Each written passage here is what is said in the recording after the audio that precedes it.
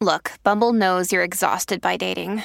All the must not take yourself too seriously and 6'1" since that matters. And what do I even say other than hey?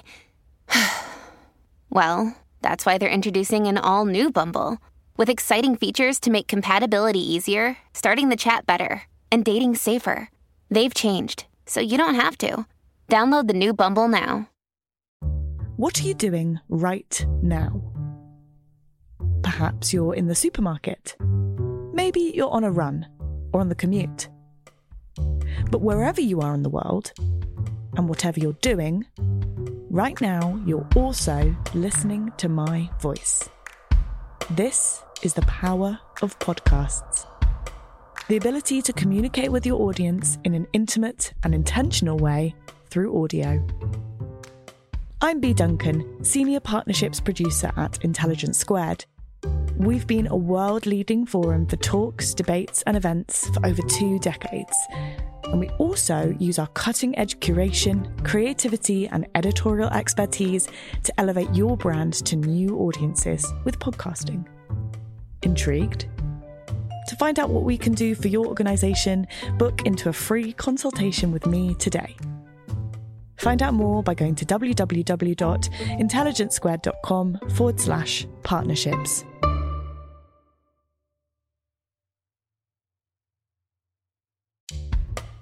Welcome to Intelligence Squared. I'm Connor Boyle. Coming up on the show, Justin Webb, journalist and now author, whose latest big story is his own, a memoir, The Gift of a Radio.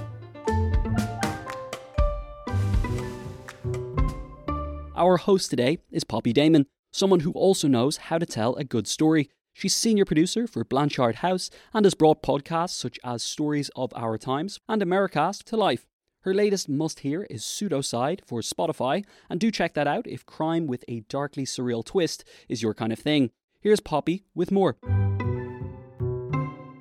Justin Webb is a familiar voice to many radio listeners. He's been co-presenting the BBC's flagship morning current affairs show, The Today programme on BBC Radio 4, for over a decade.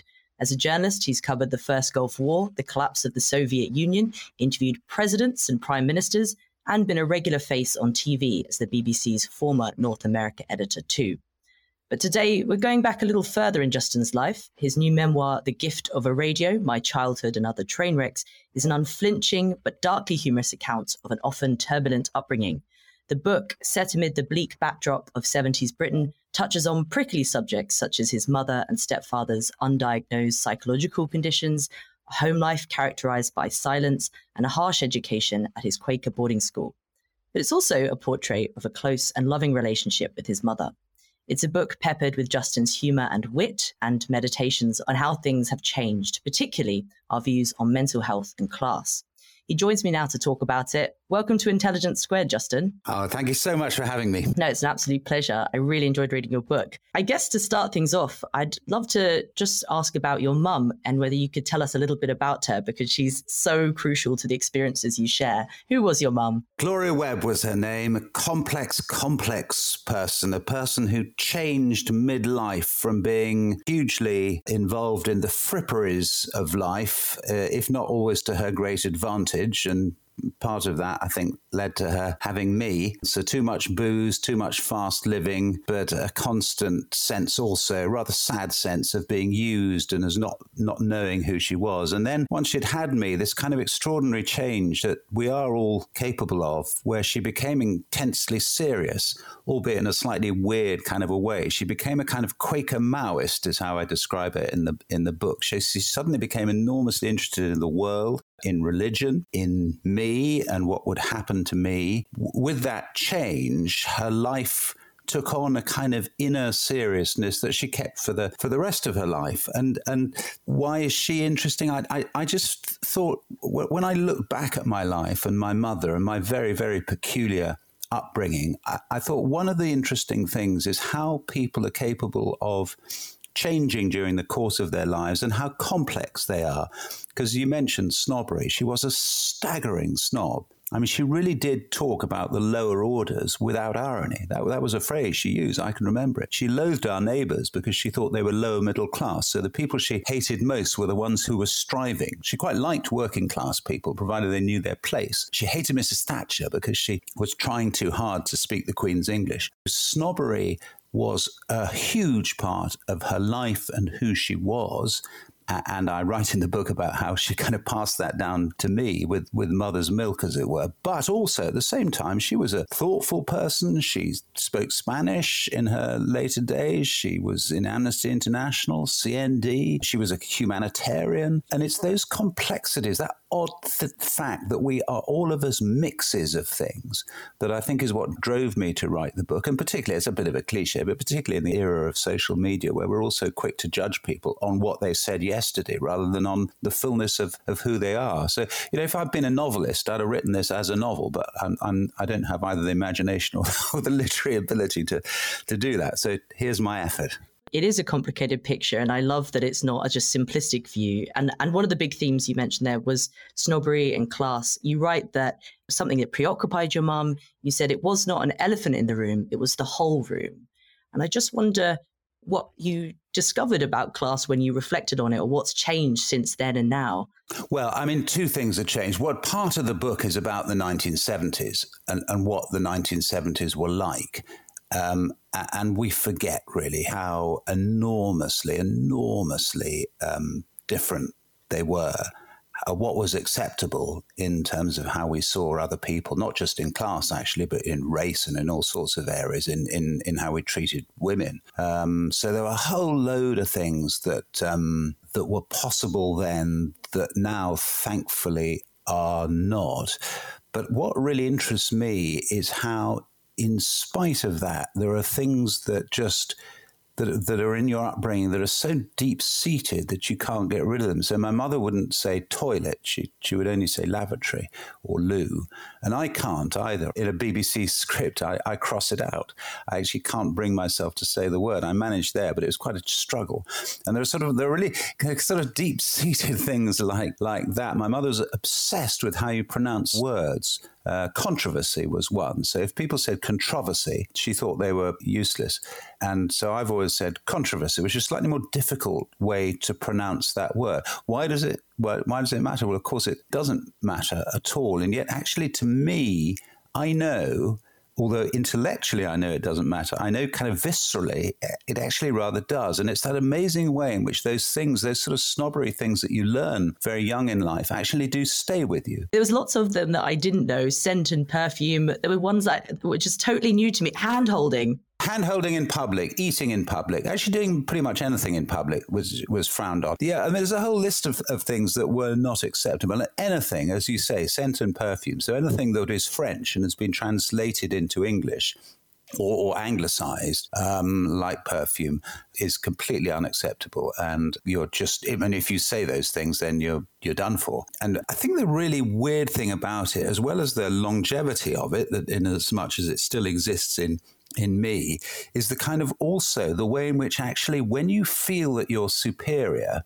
even if you live in desperate circumstances, and my home life, I mean, we weren't dirt poor, but we didn't have much money, but we lived in weird silence. We had no friends, no one coming to the house. It was a really odd upbringing and in many ways a deeply unhappy upbringing, but we genuinely thought, when I say we, Mum and me, we thought we were superior to everyone, pretty much. And actually does really give you, kind of bolsters you in a way as a child. So from the age of 8, I think I genuinely thought I was superior to most people I came across. And right all the way through really to going to university, actually, and realizing with a bit of a shock that I wasn't. And that in a way, it's a survival mechanism, and it actually does work. We're going to get into some of the more weird and wonderful parts of your growing up as well. But I do also want to bring in another character who's really important to this story, and that's your stepfather, Charles. You detail a lot of his mental health struggles, and one of the noticeable differences is sort of how it was spoken about then and now. And you write, mental health was regarded with a mixture of fear and hilarity. And you recount a number of sort of incidents ranging from playing Bark very loudly to later a suicide attempt. I just wonder, again, when you were looking back on then and now, what you took away from that about how we think about mental health. Well, on the one hand, a huge progress. I mean, there's absolutely no question at all that we treat the whole idea of mental health and mental illness. And of course, they're two different things in a sense. So mental health, we think of the broad, unhappiness and depression, ranging from clinical depression through to just, I feel I can't cope, or I feel panicky, or whatever. All those kind of things that are a perfectly normal part of many lives, we're now able to say that none of that could be talked about. I mean, really couldn't. It was an admission of, if not sin, then weakness. And it's a good thing that that's all gone. Mental health, when it comes to actual mental illness, I wonder actually if we've made so much progress. I mean, it's probably better treated if you can get to see the right treatment, but we know that that's not easy. But my stepfather was quite significantly mentally ill. This wasn't a sort of mental health crisis. He was mentally ill. He had what was diagnosed as schizophrenia, though I don't think they really knew quite what that meant, even the people who did the diagnosing. And they just gave him Valium and said, all the best. Let's hope it all goes fine. And it didn't really go fine for him or for us or for anyone. And again, I suppose now you would have better treatment and more treatment. But I think the big thing, actually, more than the treatments, is just the attitude of society. You'd be able to talk about it. And I mention in the book Alistair Campbell. And Alistair, I think, has been able to describe in his book, in his books, plural actually, what it feels like when you feel your mental health going downhill. And it really interests me that nobody, I don't think, ever talked to my stepfather about what it felt like. It was a kind of shameful thing that we just covered up. And, Charles is up again in the middle of the night playing Bach at maximum volume, or going out to the garage to change the doors because he thinks someone's coming in to fiddle with the car. And all those things you just sort of cope with behind net curtains and never talk about to other people. But really crucially, I think, also never talk about to him, which is, desperate. I think that's what really comes through, is that those details. You kind of point out that in films they often, like we've got the Joker, it's not a very accurate representation of mental illness. And so I think those details really bring it to life, that paranoia, that sense of unease you had to live with. Yes, absolutely. And we tend to kind of over glamorize the violence that is sometimes associated with mental illness, people being dangerous. Most people who are mentally ill, I mean, I'm talking about serious mental illness, most people who are mentally ill are not dangerous. I don't think my stepfather was dangerous, but they can be deeply, deeply deranged and in need of help without being dangerous. And we tend to think either people are kind of semi-okay or they're attacking people with axes. It's not true. I also think it's important to say that in your description, there's a lot of hope as well, because I think there's a sense that you were active in not wanting to pass that trauma down from generation to generation in that sort of Philip Larkin way. Do I have that right? Is that something you do believe in, the hope of breaking a cycle? Hugely. Yeah. And the book, I mean, you said very kindly at the beginning that it had humor in it. And the book is meant to be as well a bit about the kind of hilarity of all of this, and particularly hilarity in the 70s. And I think with humor, which was, my mother was, again, another addition to her complexity. She was enormously humorous. She could see the funny side of everything, including herself. And that is a rescuing mechanism, it seems to me. I think we sometimes don't emphasize enough in our lives, actually, the need to be able to laugh and the need to have a sense of humor. And I think people with a sense of humor rescue both themselves and people around them. And I've always been, it was the most glorious, wonderful thing with my own children, who live in such different circumstances than I did. But apart from anything else, they're just able to kind of laugh among themselves. And I so slightly an only child thing. I was talking about all of this weirdly with someone who had sort of similar circumstances the other day. And they were saying that the biggest shock to them about growing up was having children, and not just having the children, which is a shock to everyone when you have them, but also the fact that the children would laugh with each other and have a life with each other that wasn't necessarily involving you. And you never have that if you're an only child. And if you're an only child in weird circumstances, it kind of accentuates all the oddness that there is around you. and I'm not the only person to have noticed that for it to have happened to. But I think it is an interesting thing about the way that children grow up and the extra needs, as it were, possibly that you have as an only child, but possibly also the extra strength you get from being the center of so much attention. And I suppose that only child loneliness is something else I wanted to talk to you about, because the radio features as a kind of crucial moment where you get your first radio, and it helps you overcome loneliness. And I just wondered if you could tell me a bit more about that and the medium's ability to overcome loneliness, I suppose. In the modern world, well, with things like podcasts, there is a lot of stuff around that we can listen to and engaging and all the rest of it. What there wasn't then was obviously all of that, and there wasn't the internet, et cetera, but there was this one outlet, actually, and TV was recorded, apart from the news every now and again, the one outlet where there was a live person talking to you. And it didn't matter whether it's a disc jockey, as they used to call them on Radio 1, or something on Radio 4. I used to listen to Radio 4 long before I could really understand what was going on. Or The World Tonight, I remember as well, in bed at school. And that kind of sense of someone talking to you who was actually there, and that amazing intimacy that there is in radio, talking out to you particularly. And that, to an extent, actually, it still exists, I think. And I think it's radio's single advantage over this medium because of its liveness and the fact that anything could happen. And podcasts slightly get over that because, of course, anything can happen and you're likely to leave it in. But what you don't have on this podcast or anything that's recorded is that jeopardy of live radio and the warmth of the conversation that is actually happening at that moment. And I think that's the big thing that radio still has, and radio when there was nothing else in the 70s when I first switched on my radio, that was it, and it was that incredible lifeline. Your relationship to the radio is connected to its liveness. In the book, you do make the confession that you've never listened to a podcast. How can that be true in this modern age? Why is that? I think it's because I like silence. And this is possibly the Quaker upbringing as well as my own odd upbringing in our little house where there was complete silence most of the time. I'm quite comfortable with silence, and I don't like people chattering on. I like the idea of live radio where you're actually almost talking to someone. I'm less comfortable, actually, with the idea of something in the background or something that I need to listen to while doing something else. And I'm really conscious that people listening now are listening to this while doing something else. This is not a criticism of you. I'm genuinely delighted you're listening. That I find it really difficult, actually. I find it.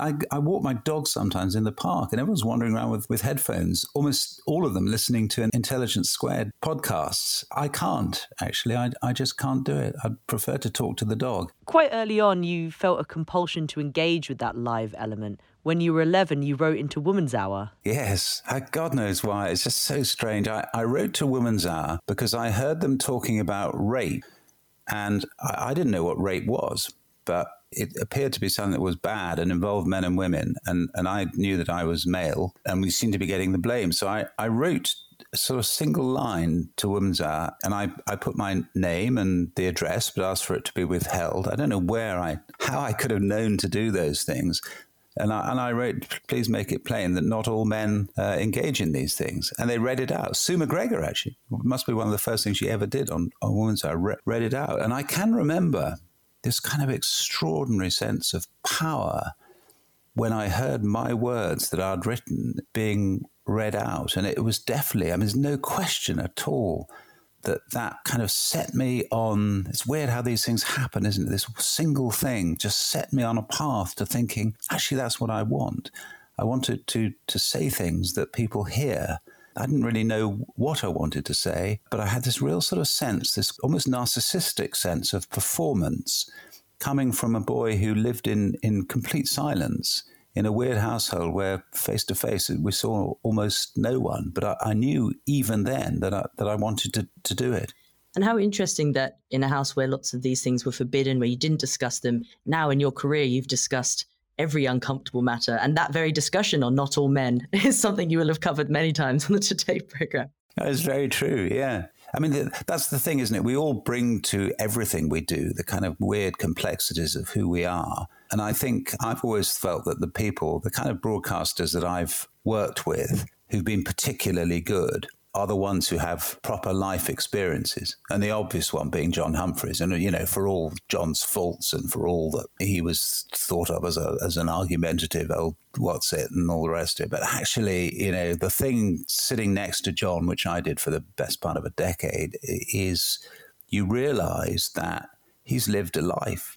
You know, all sorts of disasters have befallen John and all sorts of triumphs, and he's seen things happen, and in his own life seen things happen, and that actually adds to a kind of richness of being as a person, which I think really, really improves you as a broadcaster, because you can have conversations that are understanding, comprehend the richness of experience and the complexity of people. And if you don't have that, if you're callow, if you seriously think that X has said Y, so is obviously this sort of person or that sort of person, and you're not willing to look at all beneath the surface, then I think you're not doing your job so ably as a broadcaster. So yeah, I think, I mean, I'm not sure about in my case, but I do think in the case of people I know who have lived lives that have seen tragedy as well as triumph, I think it's a good thing.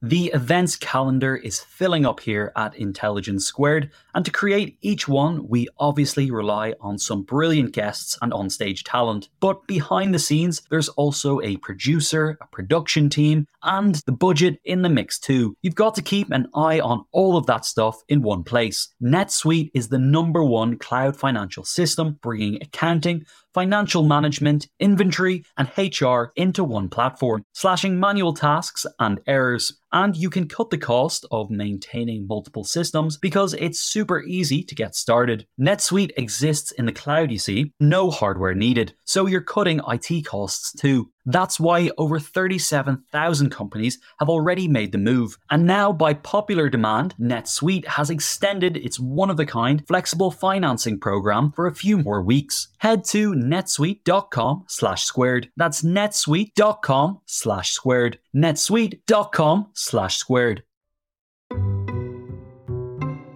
And I suppose it'd be pertinent to bring in here one thing that is explored is your biological father, Peter Woods, obviously a BBC broadcaster. You grew up sort of seeing him on the television, but not having a direct relationship, which is quite unusual.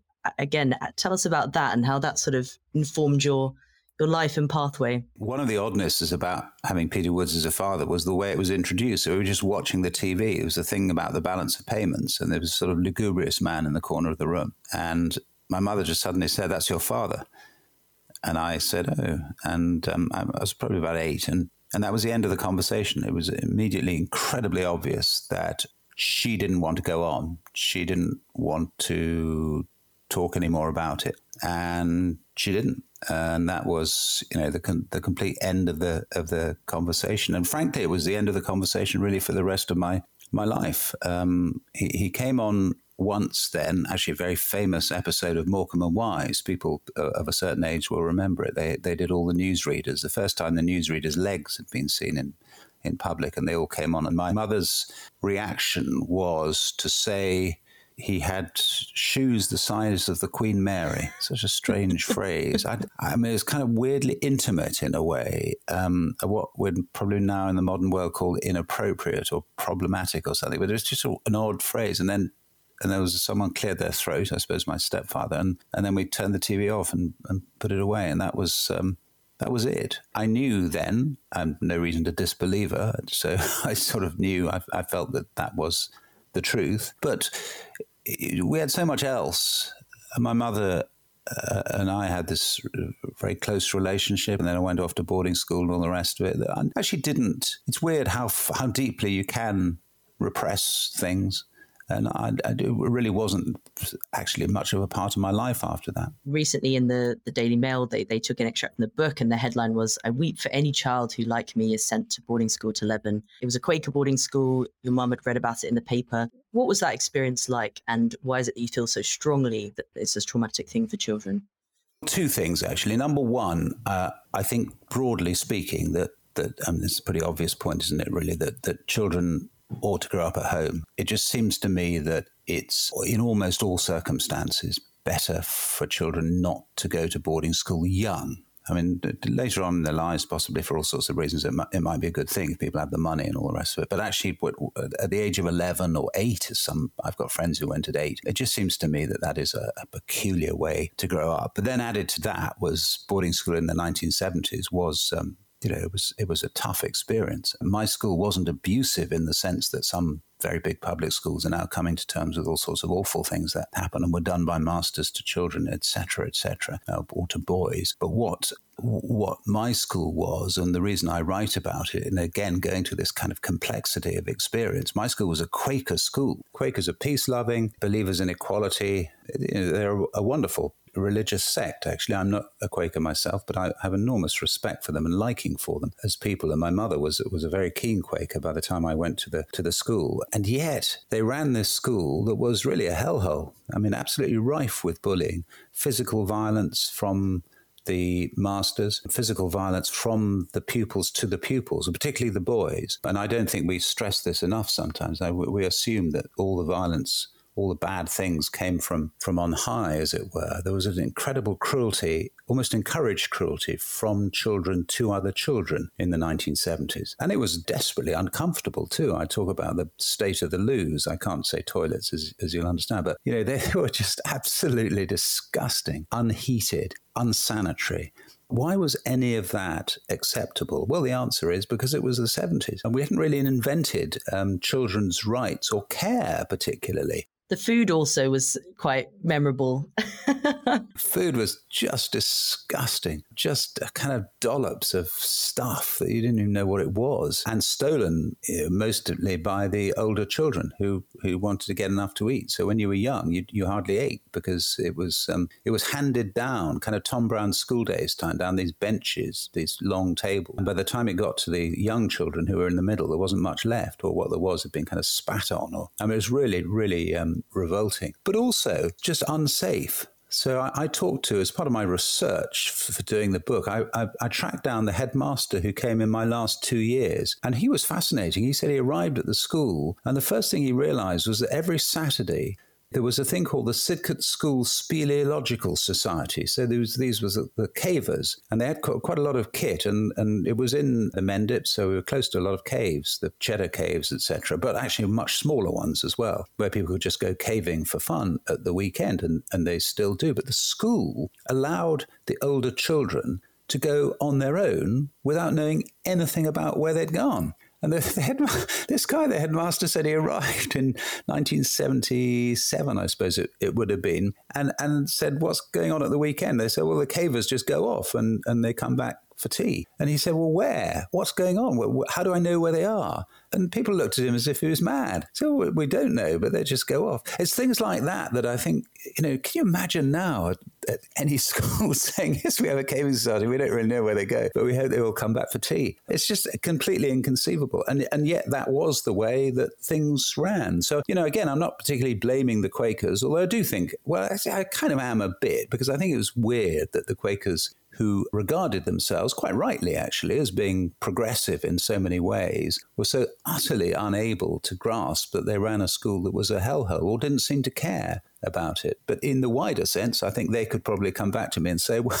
we were all like that in the 70s. It was just what it was like. Was it one of those things that when you had your own children, it brought into focus just how young you were and how vulnerable you were as well? I mean, having your own children, it changed everything for me. I've got 3 children, and as I saw them growing up, you realize all the things that you don't have and all the things that were missing, trying to get onto a wall and seeing if you fell off or being pushed off by one of the others, or all the kind of banging into each other kind of stuff. All I wanted to do was to please my mother and make sure she was okay. I mean, from a really, really early age.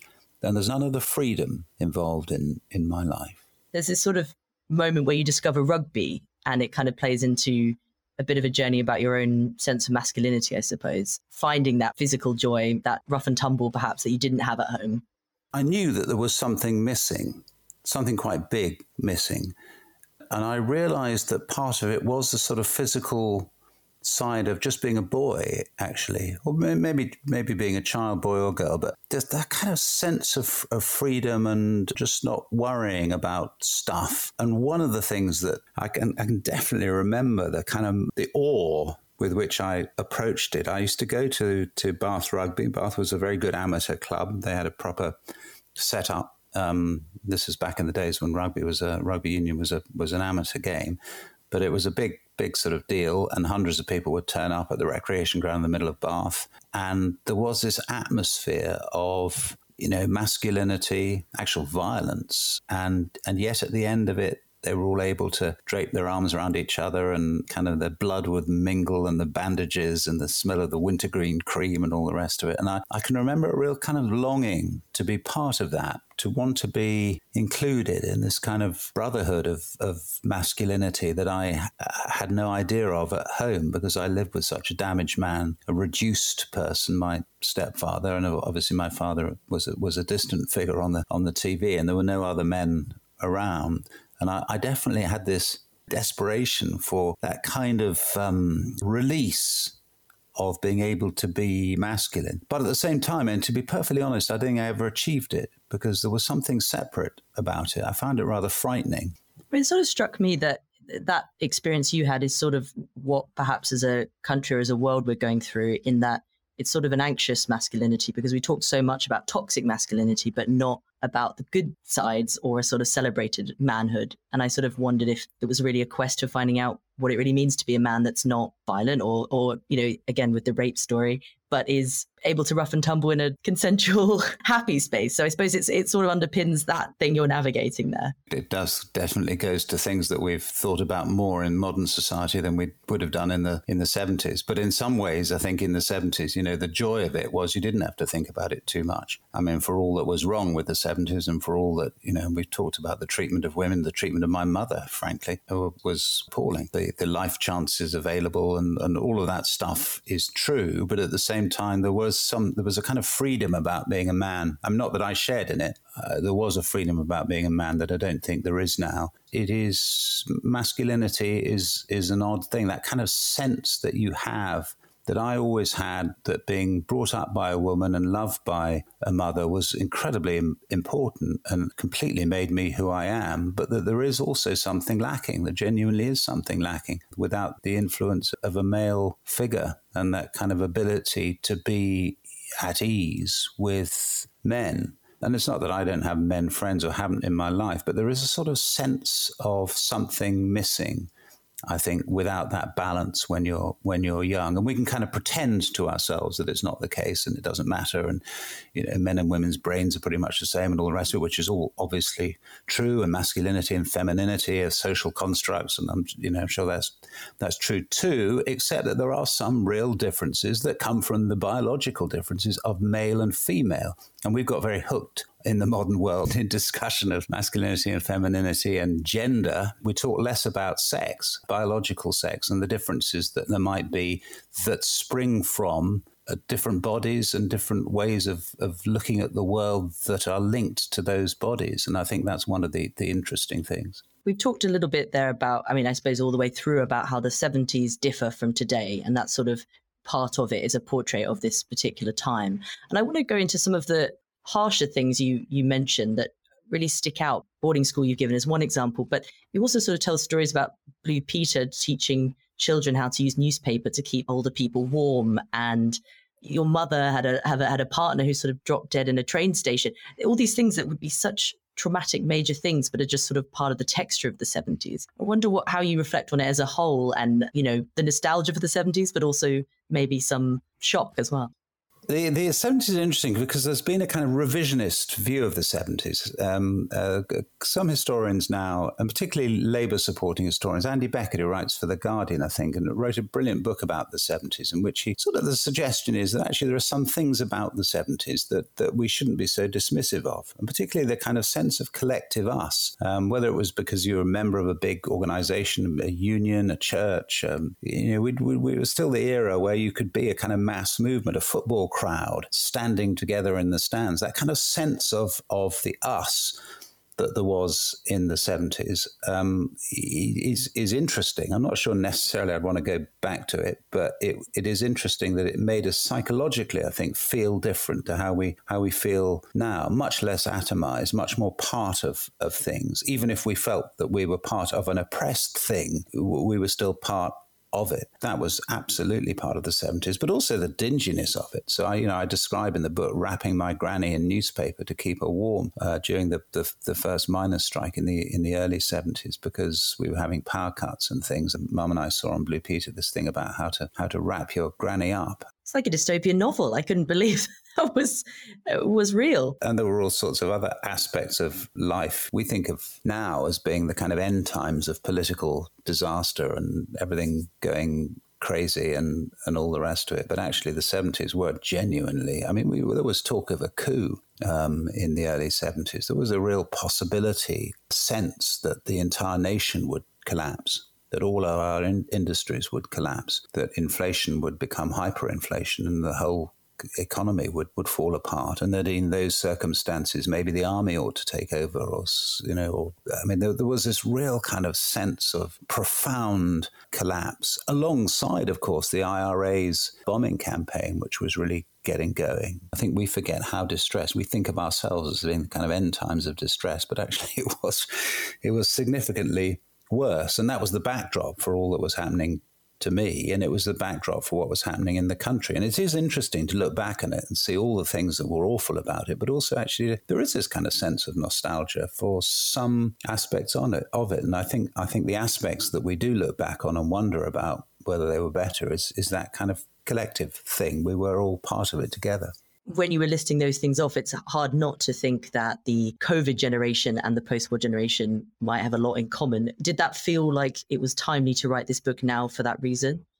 I didn't really consciously think that, but I think it's a good thing always to look back and to realize that even in quite recent history, things were in some respects worse, in some respects probably better, but in some respects worse. We have just been through something pretty awful. And I think in a way, actually, although a lot of older people have died and there's a lot of sadness attached to that plainly, but actually what's happened to young people, what we've done to our school children and students at university and all the rest of it, and we don't yet know. It's in the next few years that we're going to discover the amount of damage that's been done. And I think it is useful then to look back and say, well, yeah, there will be damage, but there was damage in previous generations caused by other things. We cope.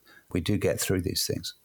Now, I want to turn to where we sort of end up in the book. We talk about your time in school, and then you eventually get onto the BBC trainee scheme, and you describe this very jubilant moment where you're sort of set on your path as a broadcaster. It feels like the book ends, and it gives us all that backdrop to the Justin we know now. How did you feel reflecting on that particular moment and I guess getting into broadcasting, and why did you choose to end it there? I chose to end it there because I think that is a sort of natural place in which to stop, and I don't want to write about my later life. I don't think anyone would be the slightest bit interested. It's more normal and better kept out of the spotlight.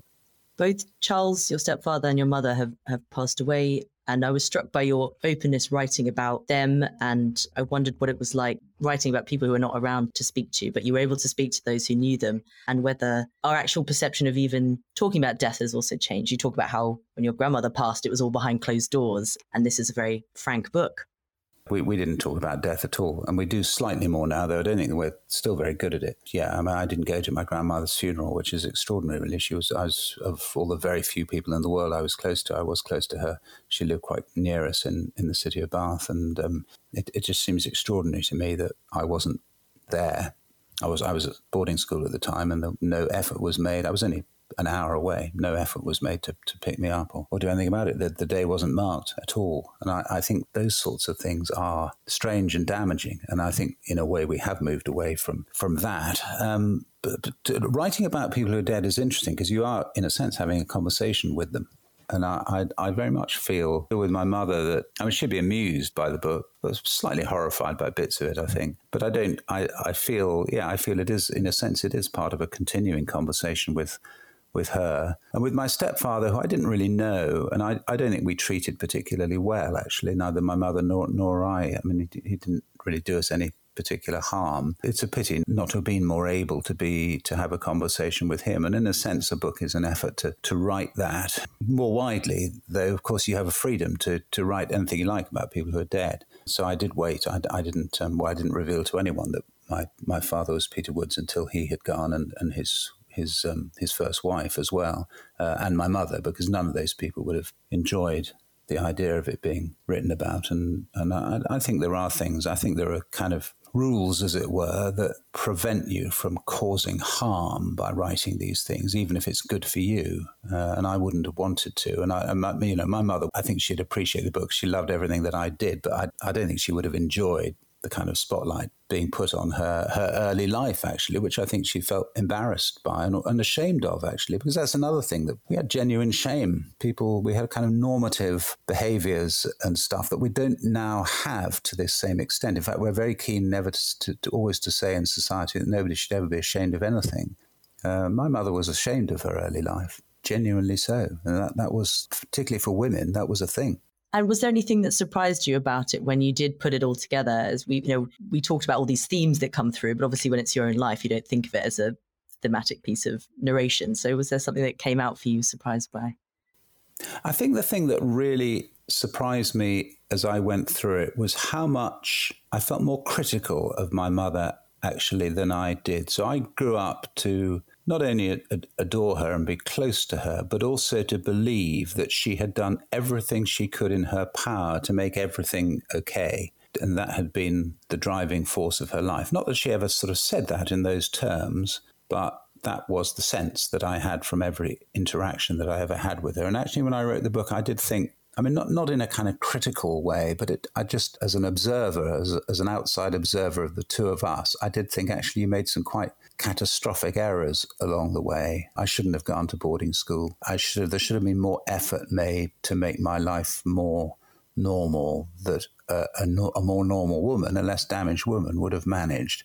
A lot of the kind of political stuff in the early 70s was just weird, and I don't think necessarily got her anywhere. So I think there are all sorts of, I think, if there is something that I kind of take away from writing it actually does not damage, but change your relationship with the person that you thought you had. And that, it can be a bit of a disturbing thing, that, but, I'm old enough, I'm in my 60s now, so I'm beyond being disturbed. It strikes me saying that, though, that we live in a world that often when you criticize people, it means shutting them off. And that actually it's quite an achievement to be able to say, she got things wrong, she had a great sense of humor, this could have been different, but I loved her to bits. Yeah, I hope so. That's exactly right, Poppy. I think that's exactly, put your finger on it, that the whole thing is just this great whirling complexity of human relationships, and we should be able to talk about them in the round and be open about them. And I think it's beneficial, both psychologically, but actually also, in a sense, almost sort of politically. We are just too quick to judge each other, put each other in boxes, you're this, you're that, and we're never this, we're never that, we're never quite all this or quite all that, whether it's masculine and feminine or right or left or good or bad or whatever, this extraordinary mix of stuff. And I've always been fascinated by in fact, since university, since it was first introduced to me in a tiny room in the LSE by a professor there, this idea that actually, do we really have free will? If every event has a prior cause, which is true in the physical world, isn't it? When you think about it, everything is caused by something. If that is also the case inside our brains,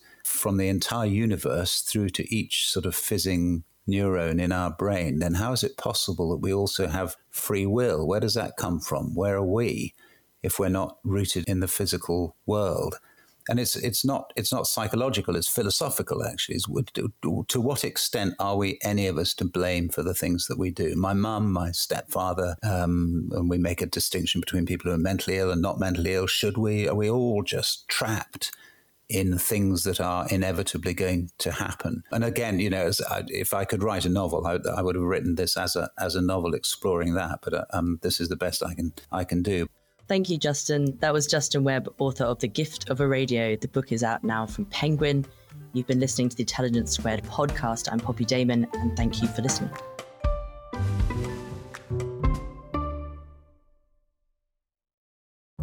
What are you doing right now? Perhaps you're in the supermarket. Maybe you're on a run or on the commute. But wherever you are in the world, and whatever you're doing, right now you're also listening to my voice. This is the power of podcasts. The ability to communicate with your audience in an intimate and intentional way through audio. I'm Bea Duncan, Senior Partnerships Producer at Intelligence Squared. We've been a world-leading forum for talks, debates and events for over 2 decades. And we also use our cutting-edge curation, creativity and editorial expertise to elevate your brand to new audiences with podcasting. Intrigued? To find out what we can do for your organisation, book into a free consultation with me today. Find out more by going to www.intelligencesquared.com/partnerships.